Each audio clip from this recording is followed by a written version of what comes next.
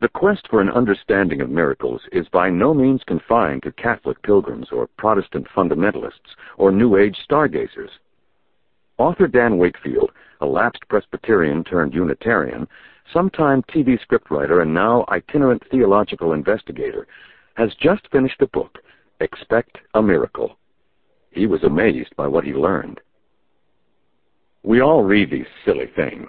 The man who saw the Virgin on the fender of his Dodge Dart. What I found, which is more interesting,